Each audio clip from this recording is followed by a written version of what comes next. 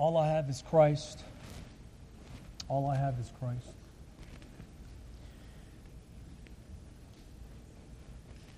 The end of days is drawing near. As we're talking about children, parents, grandparents, aunts and uncles, you must be wondering, what is this world going to be like 10, 15, 20 years from now? What type of world are we leaving for our children, our grandchildren? You must be wondering that. I wonder that. As the end draws near, let me give you a glimpse into the future here according to Revelation. In that day, there will be one world order. In that day, there will be one world economy. In that day, there will be one world religion. In that day, there will be one world ruler, the Antichrist. Perhaps you could kind of see the times moving in this direction. A godless culture will rule the world. There'll be less and less reference to God, His truth, the exclusiveness to Christ. That'll be followed by one great period of tribulation, 3.5 years of hell on earth, the Bible describes. Global wars, global famine, perhaps global diseases, global persecution of professing believers, global disaster where 1/3 of the vegetation will be burned up, 1/3 of the sea creatures will die, 1/3 of the drinking water will be polluted. Large percentage of the population will perish in that day. Where's the hope? And we don't know when that day is going to come, but we know this for sure. We're one day closer, and it sure feels like it's getting closer. Here's the hope. Jesus promised to come back. This is where the hope is at. This is as we're professing believers. Our hope is in Christ. This is where we can all sing with conviction and say, all I have is Christ. It's going to be obvious where all the other things are not going to matter. Everything that's tied into this world is not going to matter. All I have is Christ. John 14:3, thank you, Deborah, for reading.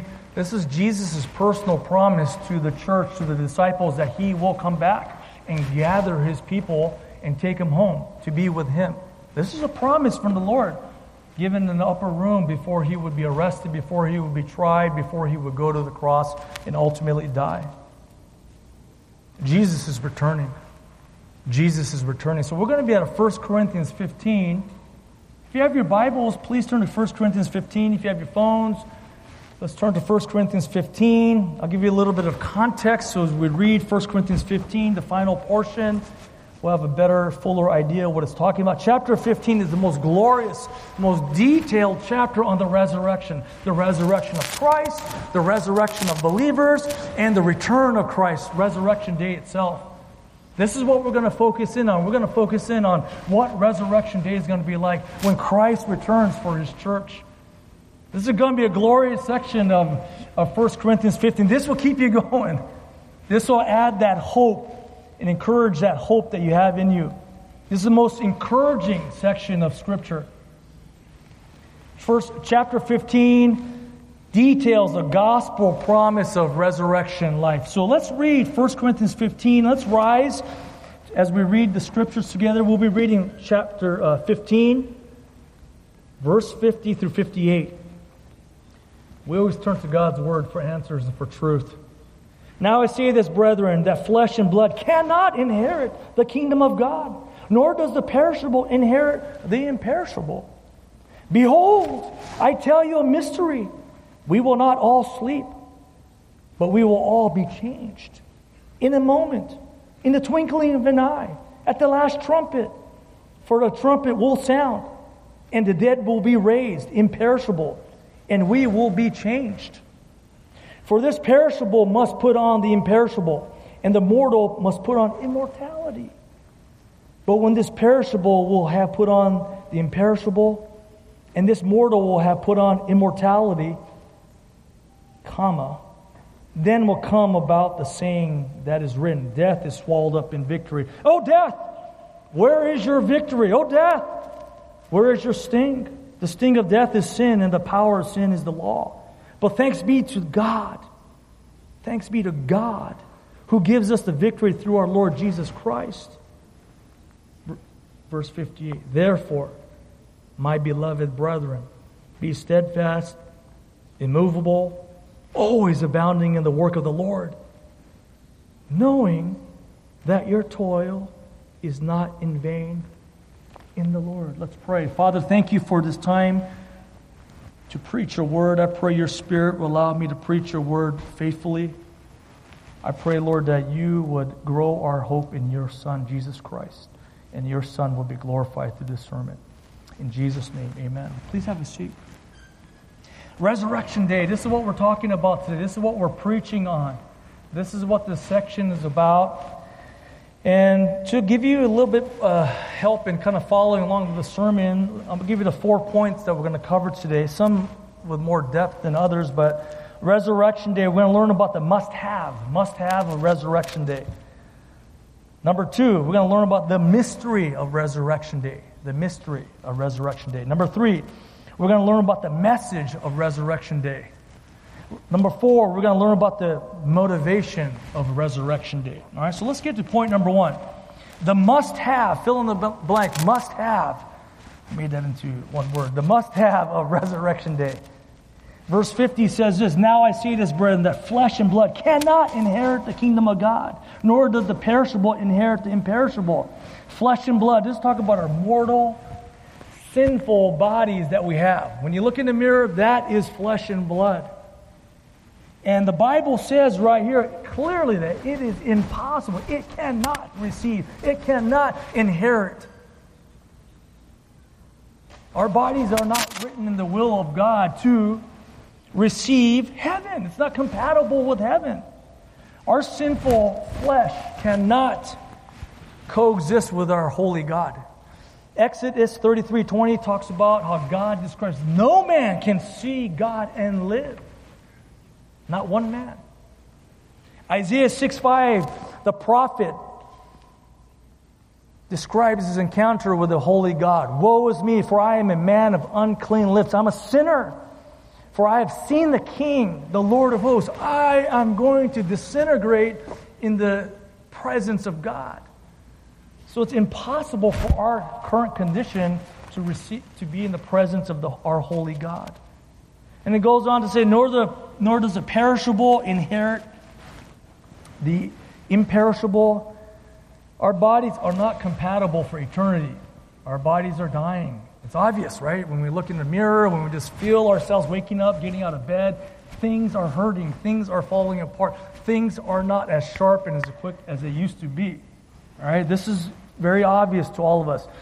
And if we go into eternity, we'll be like fish out of water. We're not built for eternity right now. Right? We understand this.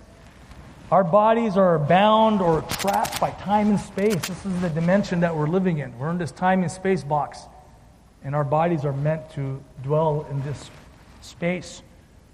Verse 53 says this, though, for this perishable must put on the imperishable, and this mortal must put on immortality. So Resurrection Day must happen for Christians to be able to live with God, to live with Christ in heaven. This is a must-have. This has to happen. And the next point, we're going to talk about how is this all going to happen. Point number 2, the mystery of Resurrection Day. Fill in the blank, mystery of Resurrection Day. Paul makes sure the Corinthians are listening. Verse 51 goes, Behold, this is like, listen up, pay attention. Don't zone out now. Follow with me now. Track with me. Paul's making sure that the Corinthians are tracking. I tell you a mystery. This mystery. Many divine truths have been withheld from us. There's a lot of mysteries that we don't quite understand. And Resurrection Day was unknown. And Paul is giving mystery. We're talking about mystery. This is not like some kind of a riddle or puzzle. Some truths have been withheld from us, and God is basically giving us a glimpse into heaven. God is using Paul to open up the windows of heaven so we get a sneak peek into heaven. These are heavenly truths that Paul is giving to us. And he's about to reveal some things about the resurrection day. He says, behold, I tell you, mister, we will not all sleep. What does that mean? We, talking about Christians, we, inclusive, he even adds himself in this group. We will not all sleep. Not every single Christian is going to sleep. What does that mean? Sleep is simply a euphemism in the New Testament for death. It does not talk about literal sleep, death. This is talking about death. Paul is telling the Corinthians that not all Christians are going to die. Not all Christians are going to die. What happens to Christians when they do die? Right, have you thought about that? If you were to die as a believer, what happens to you? Some people believe that in a concept called soul sleep, where you're actually sleeping until the return of Christ. That's not right. 2 Corinthians 5:8 says this. 2 Corinthians 5:8 says, we're absent from the body, at home with the Lord. Although we'll be away from our bodies, our inner being, our spirits, our souls will be with Christ. This is what this is talking about. But it also goes on to say, although not everyone's going to die, we will all be changed, transformed, completely changed. We'll have beautiful, glorified bodies, resurrected bodies to dwell in heaven, to be able to be in the presence of Christ, our holy God, and thrive, and not to be incompatible with eternity. This is what we have to look forward to. The last sermon that we preached out of 1 Corinthians 15, we detailed what type of spiritual bodies we have. But we'll be built to be in the presence of God. So what is Resurrection Day going to be like? We're going to be changed. And Paul says not all of us are going to die. Meaning Christians will be alive when Christ returns. What is that day going to be like? Well, let's keep reading here. Verse 52, follow with me. In a moment, in the twinkling of an eye, in a moment, this word moment is atomos. Atomos, what does that sound like? This is where we get our word for atom. Atom, what's an atom? Atom is the smallest unit of matter. So in other words, how long is it going to take for this transformation to take place? In a moment. Meaning in a unit of time that you cannot break down even smaller. That is it. This is the smallest unit of time. And he gives us an illustration. In the twinkling of an eye. What is that? That's the time it takes for the eye to twitch. The time it takes to cast a glance. In essence, Christians, we're going to be at brand new bodies instantly. Instantly.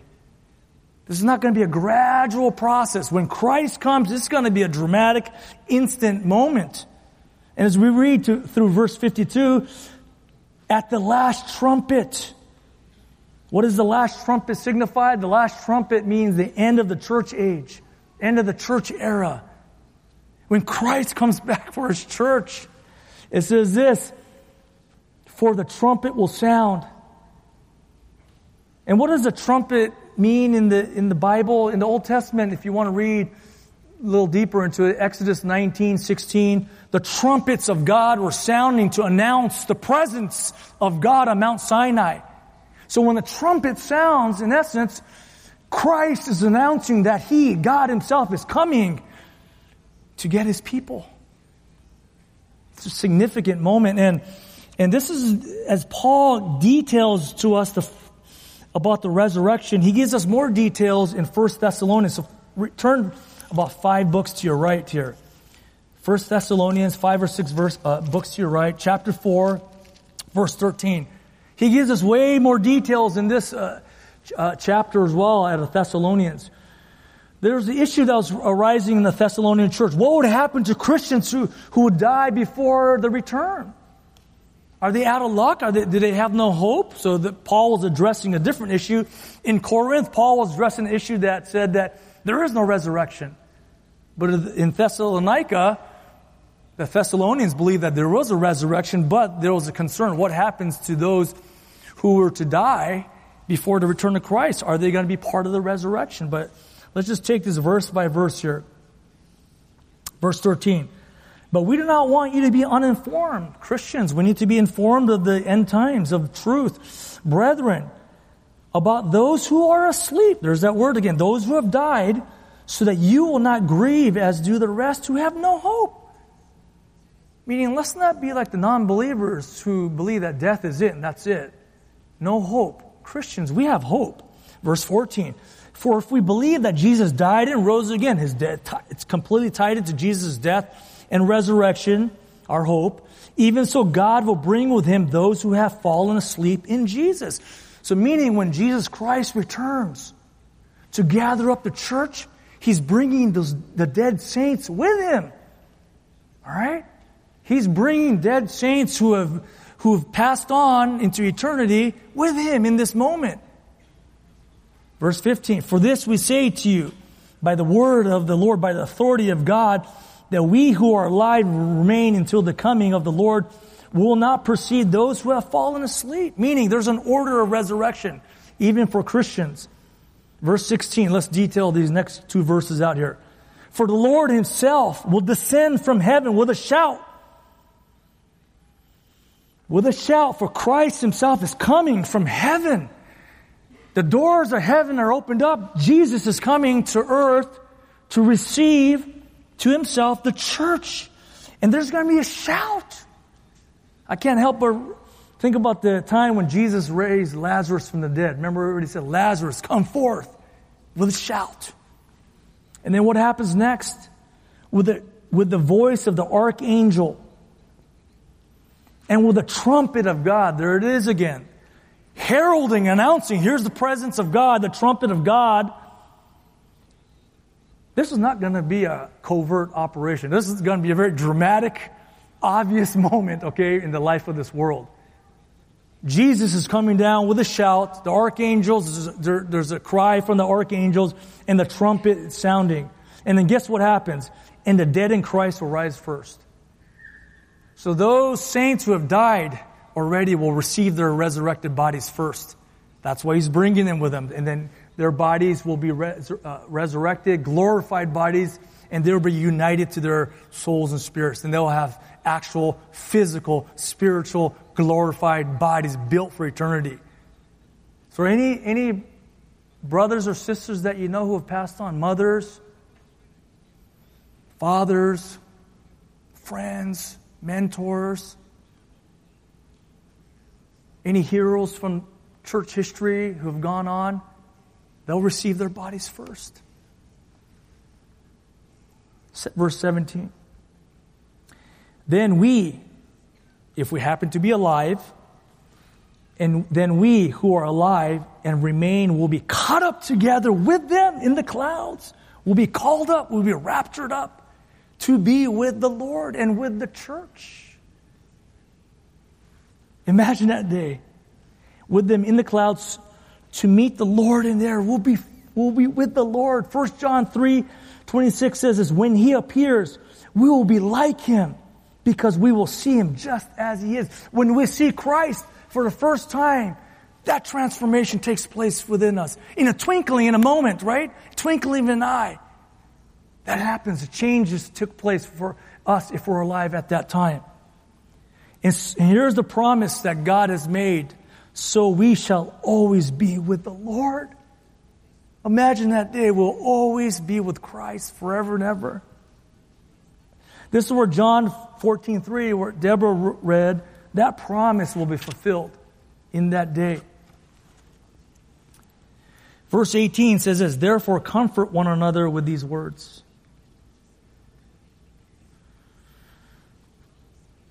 This past week, as I was thinking about this section, I couldn't shake a thought that came into my mind. As I was preparing for Resurrection Day, the sermon on Resurrection Day, I couldn't help but think about children and who died young. Babies, perhaps who died in miscarriage. We support a wonderful ministry called Options, who gives young mothers or mothers an option to keep their babies for unplanned pregnancies.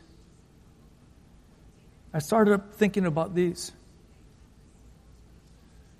I couldn't shake this thought, so a book came to mind, and this book is called Safe in the Arms of God, written by Pastor John MacArthur. So I started reading this book. I'm going to read you what he thinks about what happens to babies and young children who die. He tells a story. What about a 2-year-old baby crushed at the bottom of the World Trade Center? The question was fired at me by Larry King. I'd been invited to participate as a panel member of the Larry King live television program one Saturday evening. The program was taped in the aftermath of September 11th, 2001 attacks on the United States. Even though we had been discussing issues of life and death, grief and hope, as part of this program, Larry's question seemed to come out of nowhere. Instant heaven. I immediately replied. Larry fired back a second question. He wasn't a sinner? I again answered, instant heaven. Larry's compelling question revealed a nagging, troubling issue in the human heart. My response to Larry King was not an out-of-the-blue response to an out-of-the-blue question. It was a statement of my true conviction based upon a thorough and careful study of Scripture through the years. If you'd like to read this, see me after service. I'll be more than happy to let you read it and have it. But some of the theological reasons why Pastor John MacArthur believes that children who have died will be in the presence of the Lord are some of these that he cites Matthew 19:14, let the children come to me, for the kingdom of heaven belongs to such as these. He cites the Old Testament out of Ezekiel 16:21, where children who've been sacrificed to the pagan god of Molech, what they would do in Canaanite religion was to sacrifice their own children, babies, to a red-hot, glowing idol called Moloch, and they would place their sons and daughters on this pagan god called Moloch, thinking that it was pleasing to this false god. And God says this, He calls these children sacrifice, my children. He claims them. Jeremiah 19:4, He calls these children innocent. You sacrifice the blood of innocence.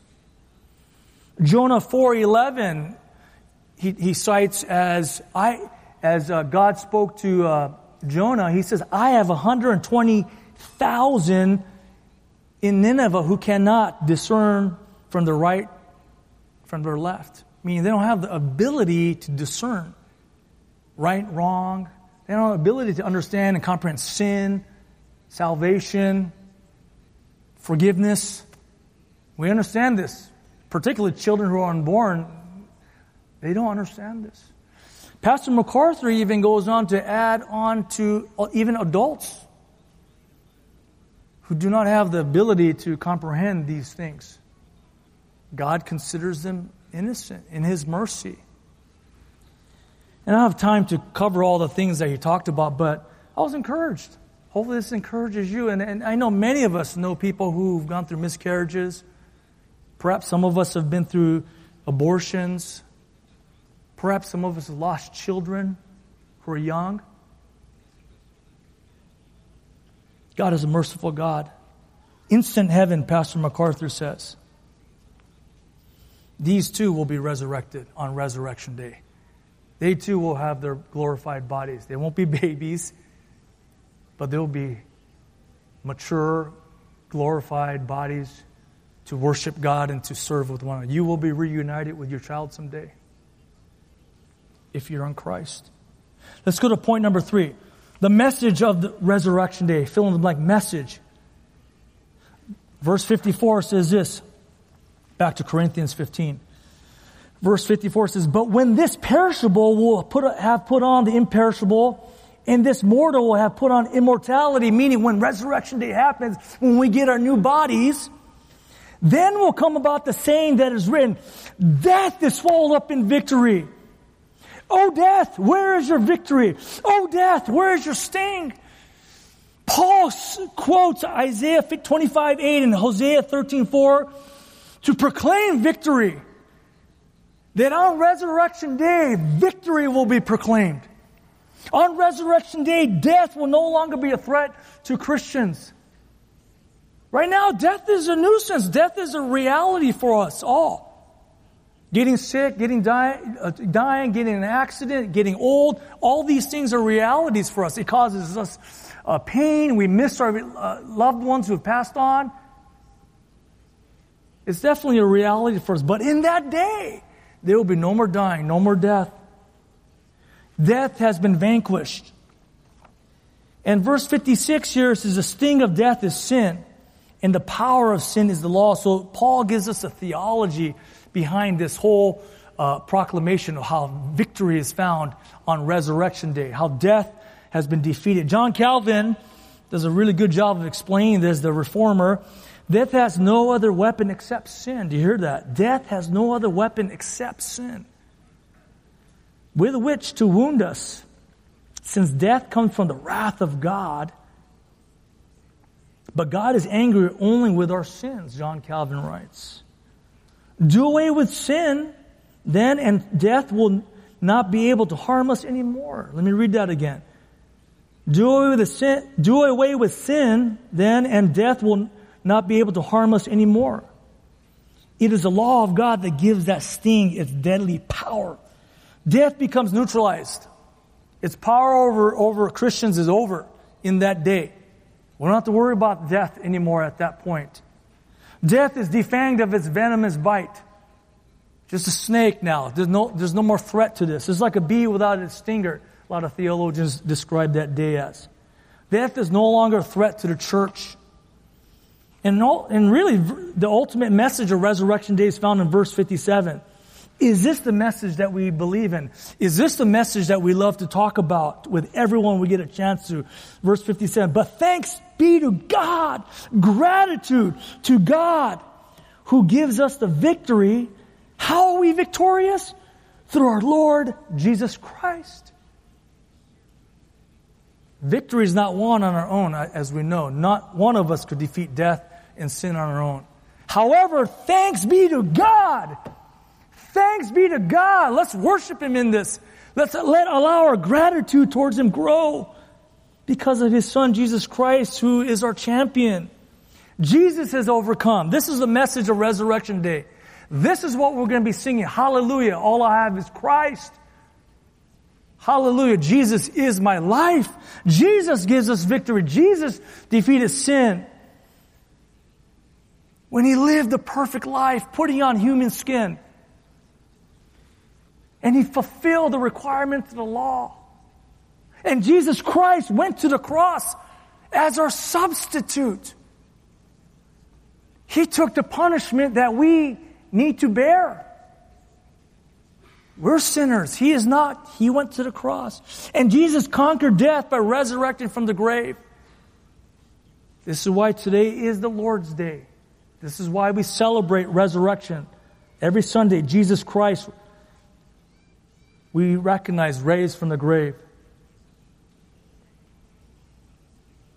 So the message of Resurrection Day is that Jesus Christ is our champion. Jesus Christ is our victor. Jesus Christ is the one who has vanquished sin and death through the cross, through the gospel message. This is the message that Resurrection Day is all about. This is the message that we proclaim until He comes back and there's no more opportunity to evangelize. This is the message that we hold on to. This is the message that you share with your friend who's grieving the loss of their child. This is the message that you offer up in love to those who's lost a parent recently. This is the message that resurrection is all about. Resurrection Day is all about. Now I got one more point. And just to frame this final point up, I just want to give a little context here.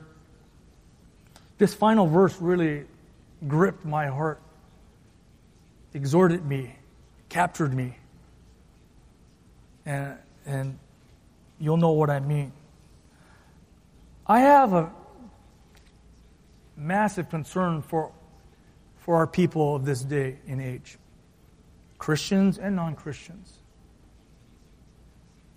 And it's going to sound like the coach coming out of me, but it's going to make sense. Our culture today, I believe, is producing and birthing a soft-mindedness, weak-mindedness, lack of toughness, lack of perseverance, lack of resilience. When things are tough, I'm out. That looks too hard. I don't want to try it. People are not going to like me, so I better keep my mouth shut and not speak the truth.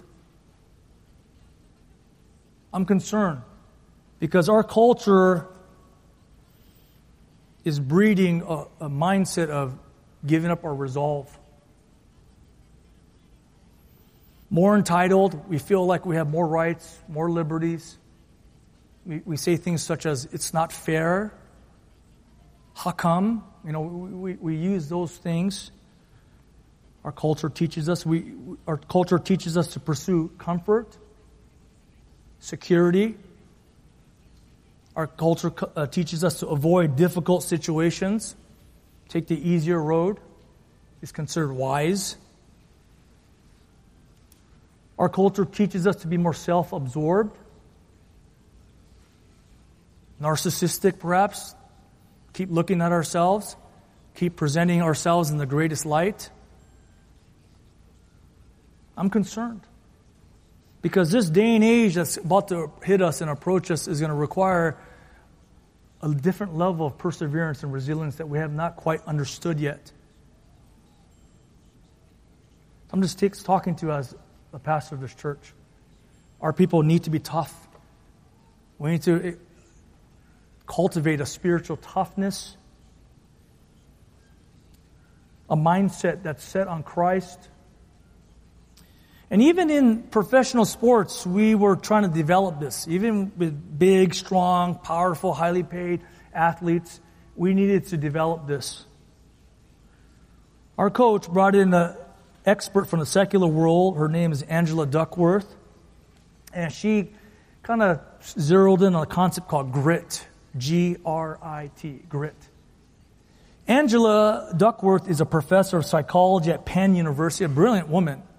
And she captured the room. She did a wonderful job of explaining to us what grit is. She said grit is the number one predictor of success.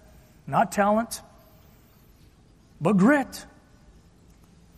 And she basically challenged the whole room. I mean, you had some gritty people, coaches and players and staff there thinking, man, am I gritty? And she defined grit as this: perseverance and passion, the two P's, perseverance and passion for long-term meaningful goals. People who are gritty, in other words, persevere and are passionate towards pursuing long-term meaningful goals. You're willing to stick it in there and not just go through the motions, but go through it with all your heart and all your might because you believe. Passion and perseverance and passion for long-term meaningful goals. And then the question was brought up to her. She had my attention and she had everyone else's attention. I want some of this grit. I want to be gritty. The question was asked, well, how do we develop more grit? And her humble, honest answer was this: I don't know. All right? She goes, my job is just to understand what grit is. I don't know how to develop it. Well, Paul knew how to develop spiritual grit in his Corinthians and in us today. The final verse is going to give us the foundation of what it means to be a spiritually gritty person. And Paul understood to have spiritual grit, one needs to have proper motivation.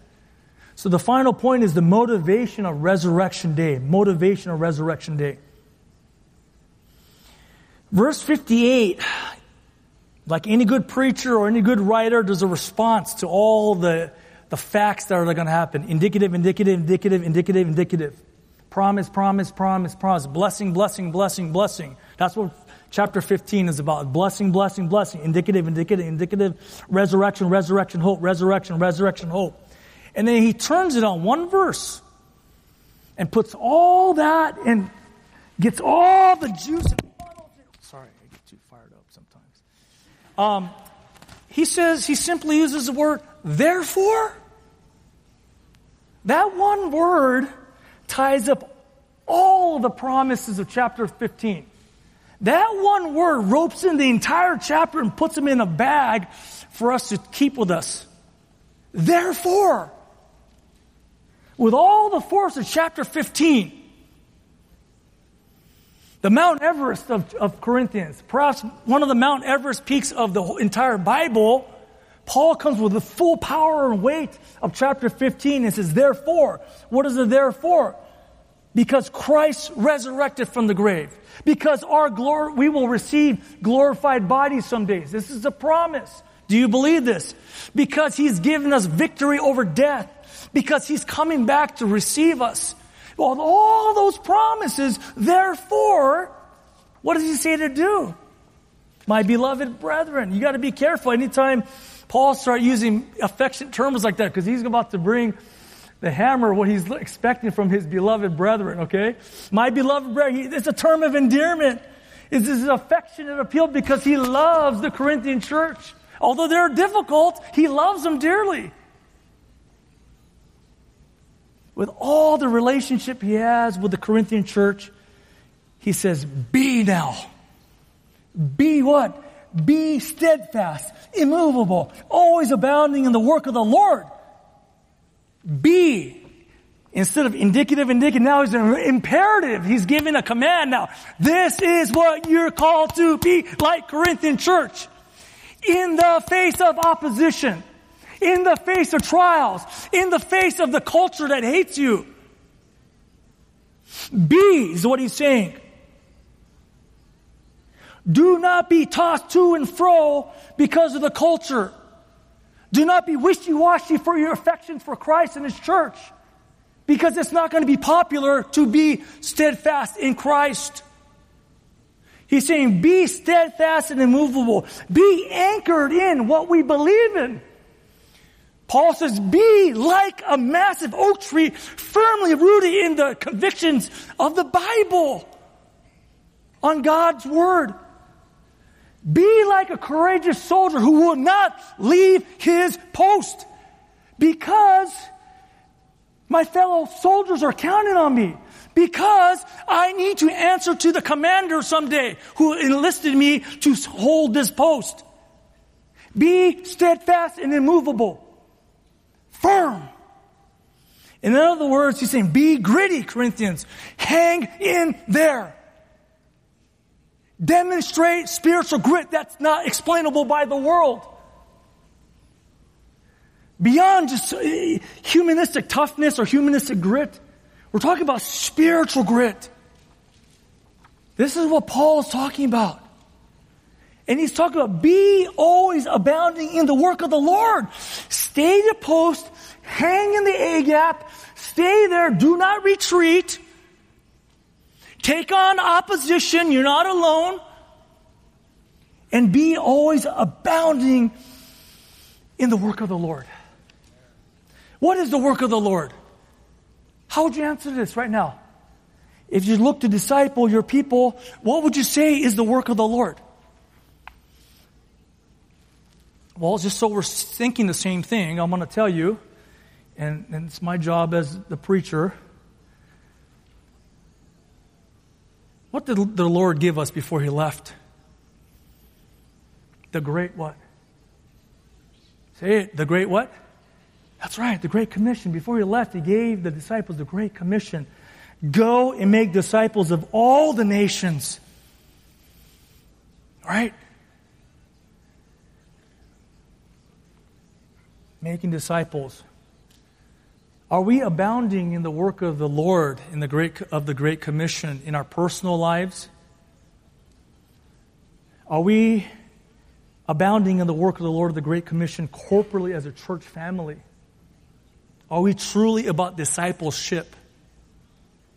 In September, like I mentioned at one of our meetings, that we will lay out Built for Discipleship, and we're going to lay out how we're going to do this at Evergreen. how this is going to happen. But can you look into your life right now and say, yeah, I am definitely abounding in the work of the Lord?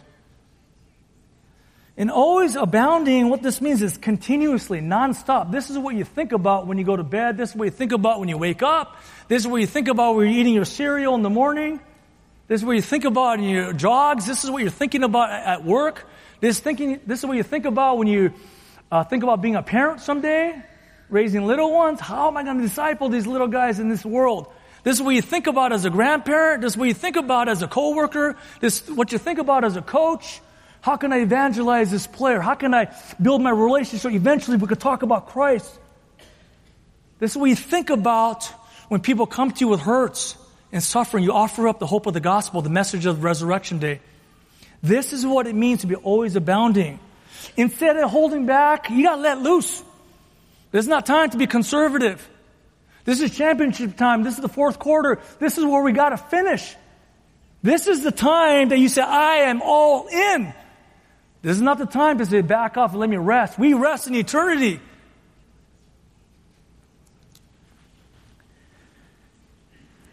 This is what Paul is saying. This is what Paul is saying. And here's the motivation. Almost finished here. Verse 58. Therefore, my beloved brethren, be steadfast, immovable, always abounding in the work of the Lord, comma. What does it say? Knowing that your toil is not in vain in the Lord. Toil, that means your labor to the point of exhaustion. I'm spent. This is what I am about. And it's not in vain. And you know it's not in vain. It's not pointless. It is not purposeless. It's not profitless.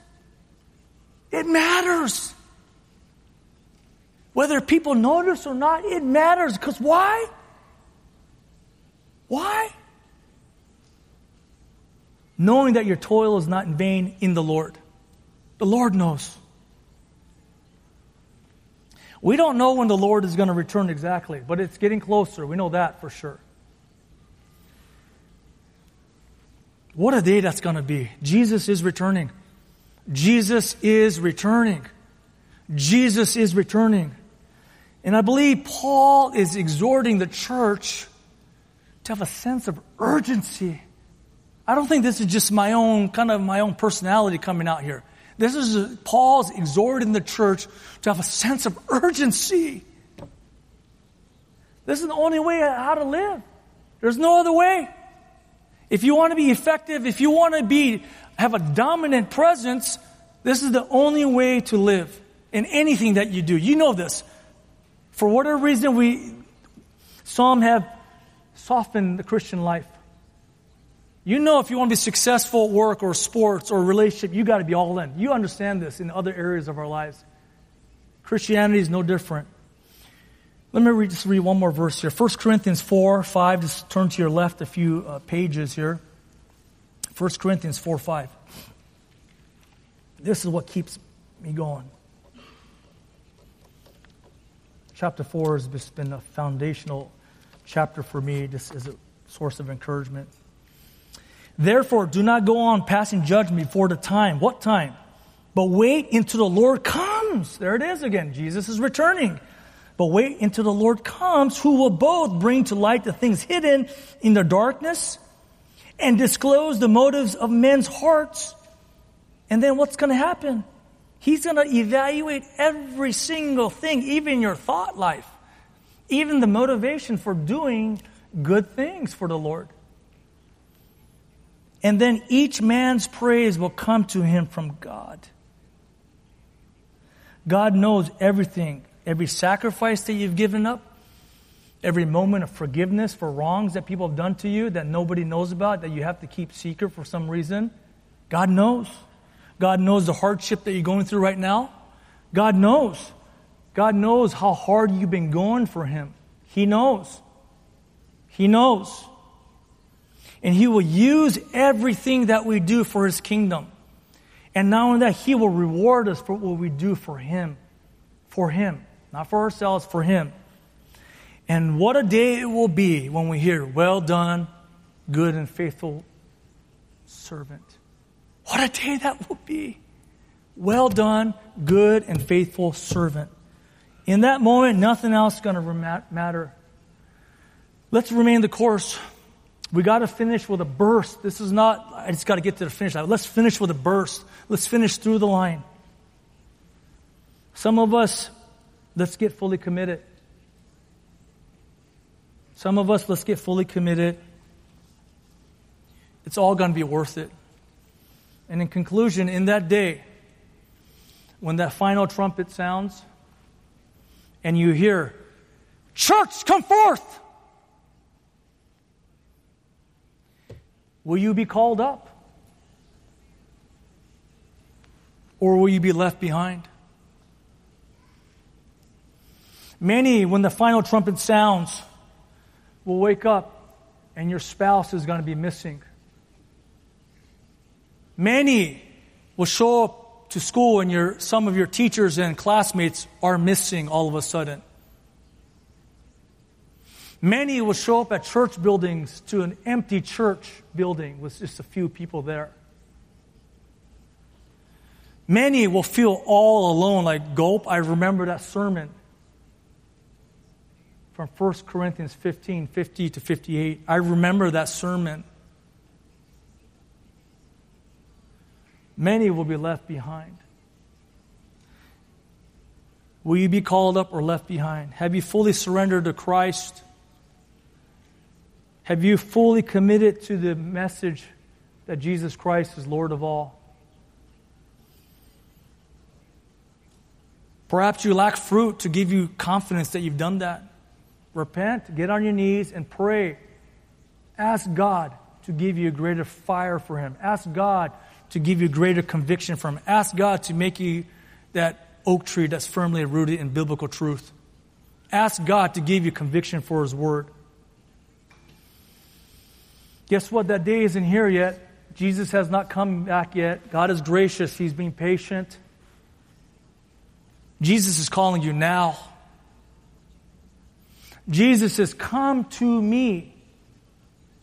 Jesus says, "All who are weary and all who are heavy laden." Jesus says, "Come and I will give you rest." Jesus says, "Take my yoke and learn from me." Jesus says, "I am humble and meek and gentle in heart." Jesus says, "Come and I will give you rest for your souls." What a day that's going to be when He comes. What a promise. Let's pray. Father, thank you for your promise. Thank you for your Son, Jesus Christ. Thank you when that final trumpet sounds, we will all be transformed in a moment, in the twinkling of an eye. Thank you, Jesus, that when the final trumpet sounds, we'll be lifted up and we'll be with you forever. Thank you, Lord Jesus, when that final trumpet sounds, that we'll be reunited with lost ones and who have died before us. Thank you, Lord Jesus. Thank you, Lord Jesus, that we'll get to be in heaven with you and see your plan continue to unfold. Father, I pray, Lord, for more motivation for all of us to be faithful to you to the end. I pray that we will just desire to hear, "Well done, good and faithful servant," from your lips. Father, help us to be more faithful to you. Help us to be more motivated to be about you. And Father, I pray you call forward those who need to surrender their lives to you right now. That they will acknowledge that they are sinners and they need to be with you, Lord Jesus. That they would believe and acknowledge Jesus Christ, that you are God and you lived a perfect life, and that you went to the cross to pay for our sins. They will acknowledge you as the risen Lord and commit to following you as their Lord and Savior all the days of their lives. And their passion of their life will be to be faithful to you to the end, because you've been so faithful to us. Oh God, how can it be that you love us so much? Thank you so much. I pray, Lord, these words that were preached out of 1 Corinthians 15 would just encourage us, Lord, to the very end. And convict those who need to come to you today to salvation. Thank you, Lord. In Jesus' name, amen.